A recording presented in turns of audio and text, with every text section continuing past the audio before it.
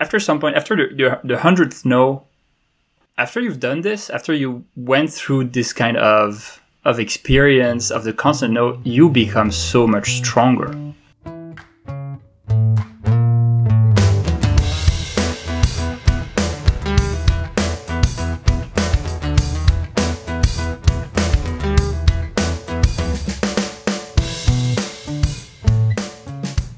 All right, everybody, welcome back to Founder Vision. Today I'm speaking with Xavier Moretti. He's the co-founder and CEO of Koala, teachwithkoala.com. They've built what is basically Zoom for classrooms in the Unity game engine in sort of a 3D kind of play environment. And we're going to find out more right now. How are you doing today, Xavier? I'm good, Brett. Thank you for having me. Yeah, thanks for joining us. So tell me a little bit about what Koala is and what you're doing over there. Yeah, so it's a pretty visual product, but I'll try to describe it. Koala looks a lot like Minecraft. And we built it because we think that Zoom was built for enterprise. It's not the right product for children. So Koala is the alternative. Okay. Tell me a little bit about how you've taken that, taken that enterprise element out and made it for kids. Yeah. So, I think my co-founder and I we're both ex-gamers and we actually still game sometimes over the weekend. And we've always seen a lot of value in the virtues of using gaming to engage and to learn, So we were strong believers in that. And I think that's something that COVID made pretty clear to parents, teachers, and to everyone in the world is that it's really hard to engage an 8-year-old on a Zoom session with 30 other kids for an hour, right? And it just doesn't work. But those kids have no problem being focused on Animal Crossing, Fortnite, Minecraft, or Roblox for 3 hours straight, right?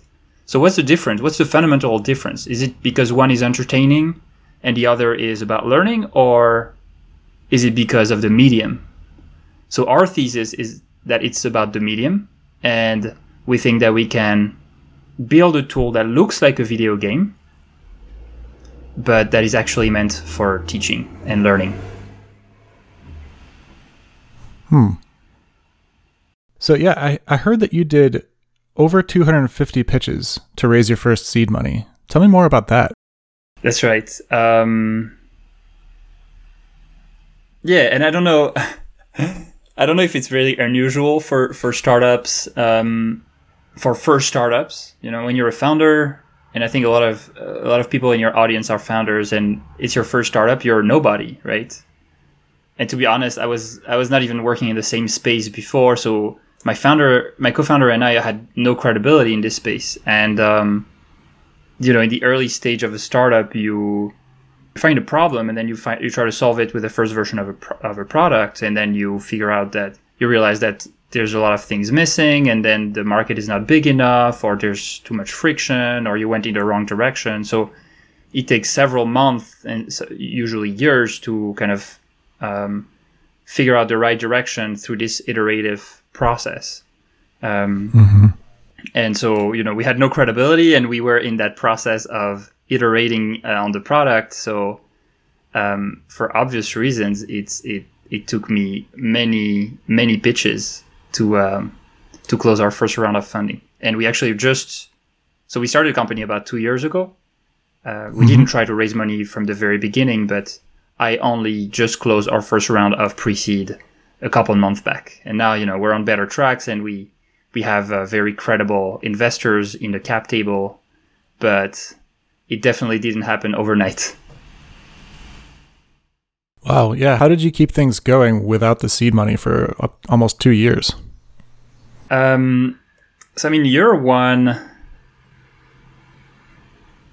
Year one, I slept on. So I live in San Francisco, right? And I think people know that rent in San Francisco are not cheap, and I think you're originally from that area as well.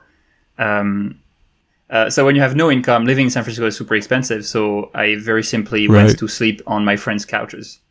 So for about a year, I was sleeping, in my friends' spare rooms, and that's how we were, reducing burn as much as possible, to run the company. Yeah, wow. So it was you and how many others?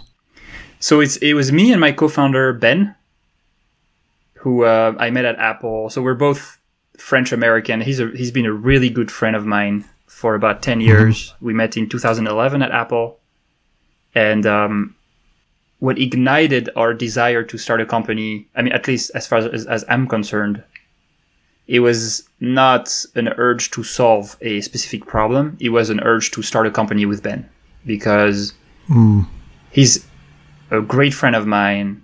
He's a fantastic programmer, maybe the best programmer I know. This guy can do anything.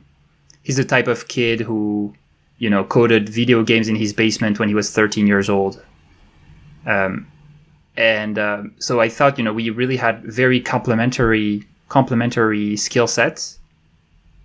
And he's also a person I really trust, a person who can take criticism, who can joke, who can, so the chemistry was really right at a friendship level, and there was a lot of our skills were complementing each other very well. So it made a lot of sense for me to start a company with him. So we were at a house party about 3 years ago. I think it was in my place, and we were both drinking beers, and I said, dude, I really want to start. I've always been dreaming of starting a company with you, and he said the same thing, and the rest is history. Yeah, wow. And how did you both then land on this idea? And how many other ideas did you iterate through? Yeah, that's a very good question. So Ben's parents are both teachers. His mom is American, lives in France, and teaches English to French kids. Ben's dad is a teacher who works with kids with mental disabilities, heavy mental disabilities, and he helps them get a job, get a career. So Ben has been really growing in this space, and I've been raised by my grandmother, who's also a teacher. So education was really something that we wanted to work on. And, Ben likes to say that, he was appalled when he got his first Apple salary, realizing that his first salary was more than the last salary of both his parents combined. Wow. So we thought it was, and while, as he says, their contribution to society is far greater. I mean, I'm sure some people would argue that, but, they're building an iPhone versus teaching kids fundamentals and educating them. So those are two very different things, two very different contribution to society. So we wanted to work in education, and we also knew that to start a startup, we needed to find a problem, an urgent problem. So we actually just started speaking with a lot of families in the Bay Area, with moms and dads and kids and teachers and everybody in this space. And there just was this one story that we were hearing over and over again. And I don't know, Brett, how much you're familiar with this, but we heard a lot of parents saying, okay, my kid was diagnosed with something called dyslexia, which means that they basically struggle at reading. They're slow readers, slow writers. Yep. It's obviously more complex than that, but to make it simple, this is what dyslexia is. And my kids have been diagnosed with dyslexia, and I just don't know what to do. And honestly, they're super smart. They're super creative. They're super.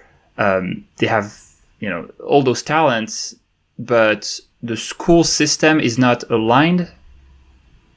Like the education they're receiving at traditional schools is not aligned with their learning profile. Yeah. Yeah, absolutely. I experienced that more from, diagnosis of ADD, ADHD. Okay. For yourself? Yeah, for myself. But I did not fit very well into the school box. Interesting. Yeah, and that was the same reaction that Ben and I had. Okay. Neither Ben nor I are dyslexic, but our reaction was exactly what you just said.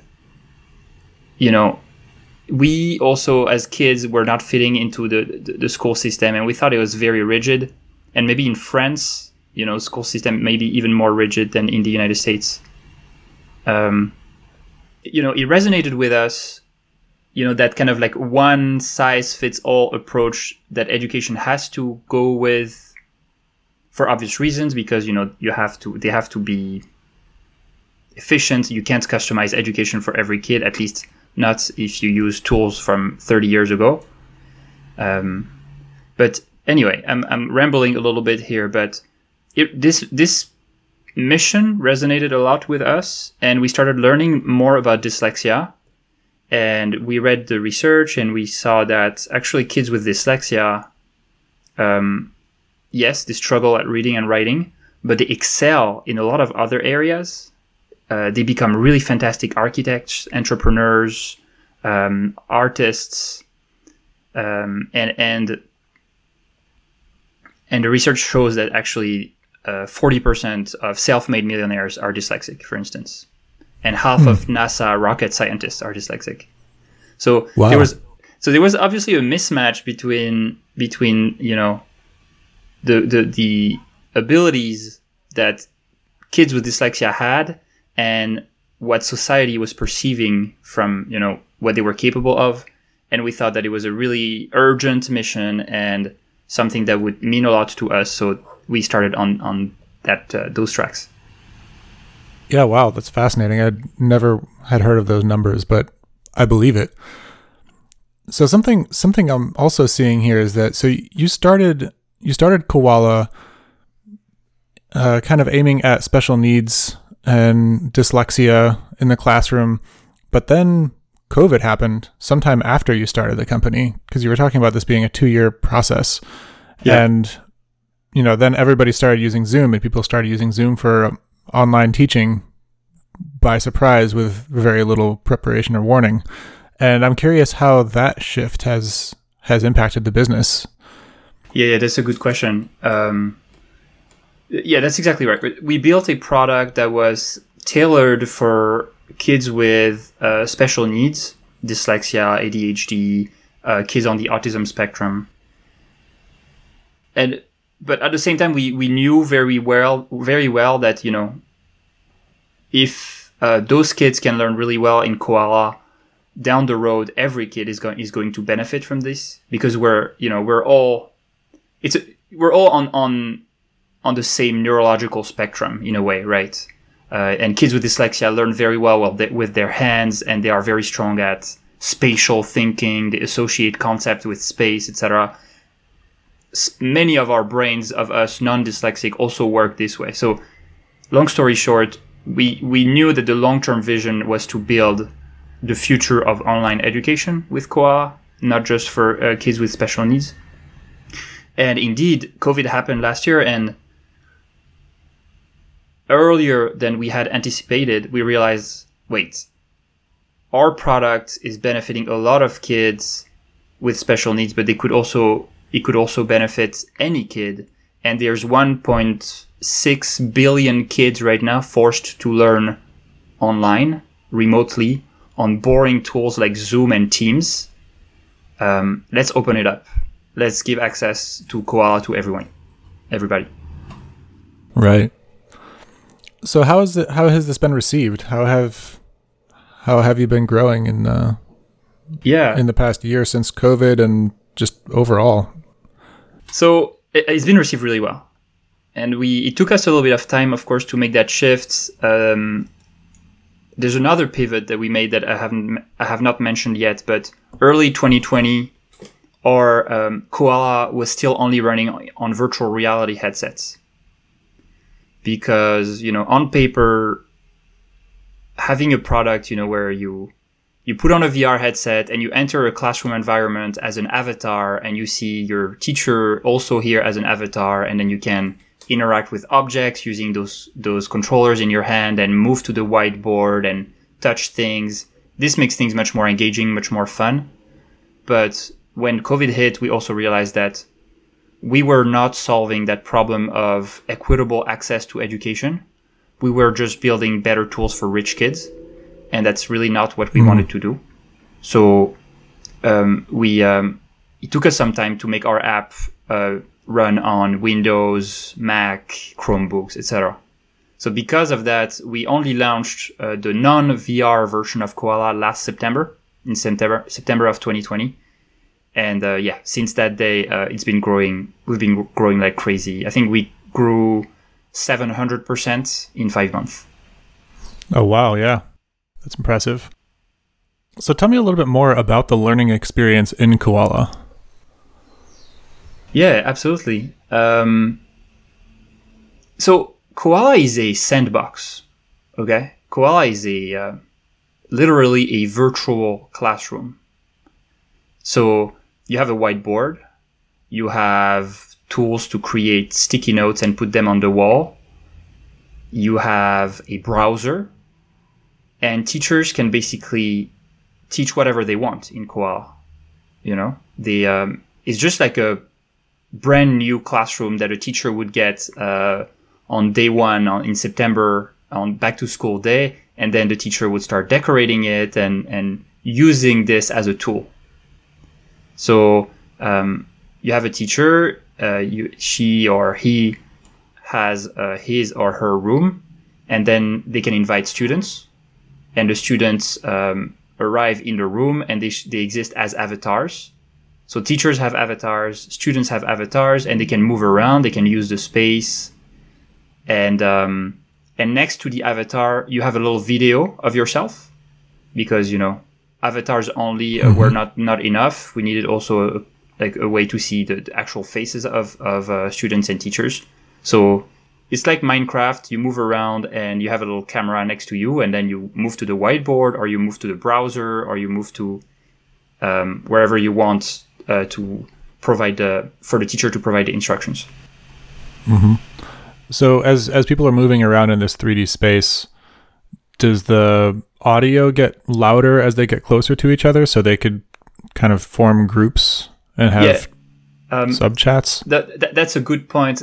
We did not implement this feature yet because even though Koala is open to every type of student, most of our users currently are still in the special needs space, and it's still a lot of small groups.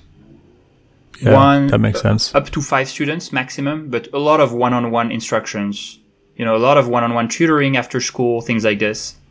And therefore the requirement to make an audio, that like the gain of the audio decreases as avatars move away from each other, is less necessary than if we had rooms, much bigger rooms with more people. But today it hasn't come to.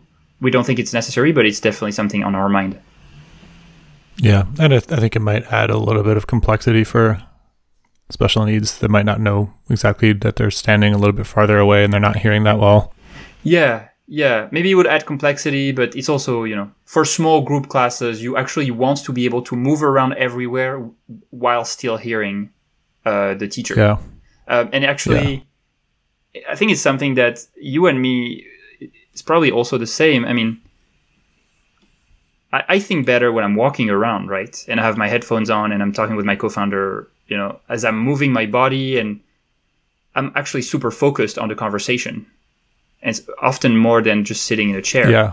And it's the same for everybody. It's the same for those kids, and those kids just being able to walk around, and there's kind of like a green field around the classroom in one of our virtual classrooms. And kids just go and walk around and among the trees and among those little rabbits running around and cows and dogs. And it does not decrease their focus. It actually, they're still very focused in what the teacher is saying. But, so it actually doesn't make sense right now for us to kind of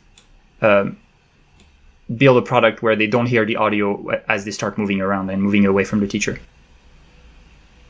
Does that make sense? Yeah, absolutely. That makes a lot of sense. Yeah. So tell me more about the struggles that you've had going through this process of, you decided you wanted to found a company with your co-founder. Yeah. And that was what you decided first. Then you go through this process of discovering what that might be, and then these 250 plus pitches, and only finally raising seed money several months ago. Yeah. What are some of the biggest mistakes that you made along the way that might have saved you a lot of time had you done it differently? I mean, I think I'm going to make a lot of enemies by saying that, but I think our biggest mistake concretely was to go with virtual reality. We kind of thought we were bullish on VR adoption, and we thought, VR was going to ramp up quickly and we could build a consumer product in virtual reality. But when you want to raise money from VCs, you need exponential growth. And to have exponential growth, you need to have very little friction. Mm-hmm. And when you build a VR product, at least consumer, and I'm pretty convinced that there's a lot of amazing enterprise B2B use cases in VR. And this is just my opinion. I may be completely wrong about what I'm about to say, but building a VR consumer product right now, I don't think can be very successful, and it can be VC fundable. So to answer your question, I think the biggest mistake we made was to look at the problem just from an engineering eye. On paper, yes, VR is the best tool to build Koala, to host, engaging remote classes, but nobody has a VR headset, or there's very, very little people having a VR headset. Therefore, we needed to distribute those VR headsets. So, we had to build a free trial system where we would send VR headsets, buy Oculus Go's, send it to people for free. And then they would, do the first class. And then if they like it, they would keep the VR headset. If they don't like it, they need to send it back to us. So there was, the whole value of starting a software business is that you can make a lot of mistakes and you can move fast, etc. But there was this hardware dependency that that added a lot of friction and that made things slow. And you can't be VC fundable if you're slow. Yeah, it also sounds like it would be challenging for a classroom environment where everybody in the class has to have the VR.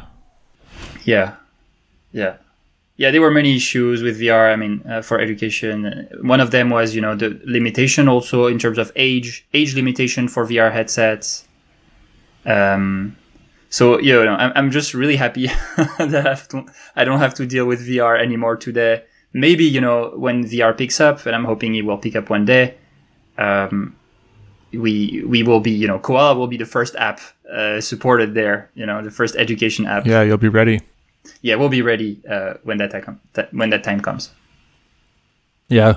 So to close out this episode, I really always love to ask people something personal, kind of personal and related to the business. Like what is something that occurred in this time growing the business that you learned about yourself personally and that deeply impacted who you are? Or vice versa, something that occurred that taught you something deep about yourself that impacted the business? Man, there's so many ideas that come to mind right now. I have a few that come to mind. Go with the scariest one. The scariest one. Okay. I think when you start a company, having a strong support structure at home is absolutely essential.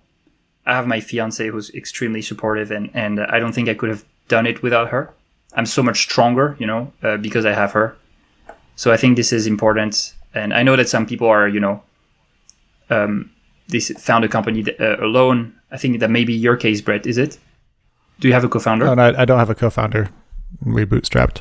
So, okay. So I admire a lot of people who can do this, but having a co-founder and having a partner who supported me was super, super important. And I realized that, I couldn't have done this without them. I think that the second takeaway is that you learn so much about what you're good at and what you're not good at when you start a company. And at the beginning, when you start a company, you have to do everything, and you realize, oh, wow, okay, I really suck at design, for instance. I am really bad. And you actually quickly realize that you can learn anything. Like anything can be learned. And it's just about trying hard, and it's about surrounding yourself with smart people and asking them and being self-aware enough so that you know what you're not good at and work on those. And now, we have like 10 to 15 people in the team, and I'm able to hire people much smarter than me who help me do those things.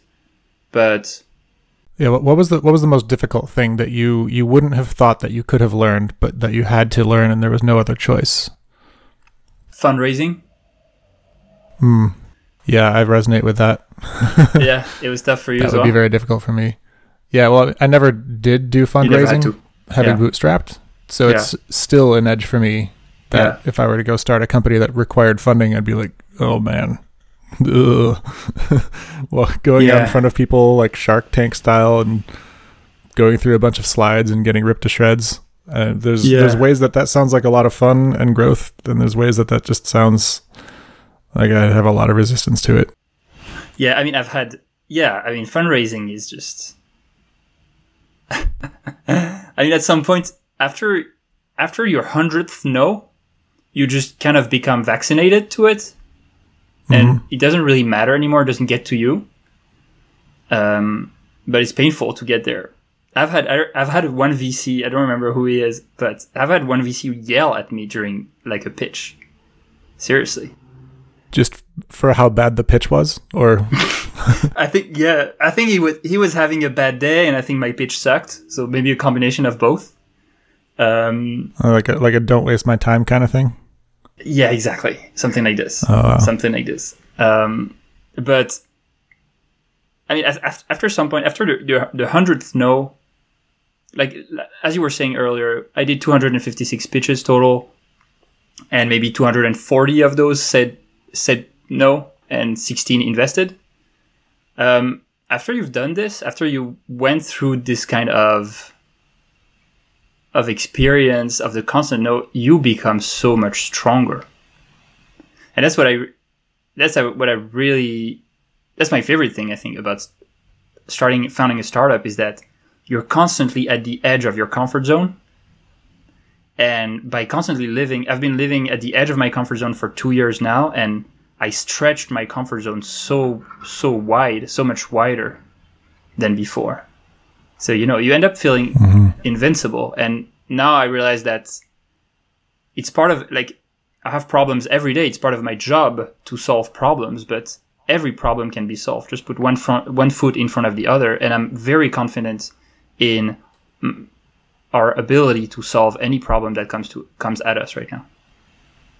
Yeah. Yeah, it's a great learning. Well, Xavier, thank you so much. And thanks for joining us. And I really appreciate this conversation. Me too, Brett. It was a pleasure. Yeah. And best of luck with Koala. Thank you.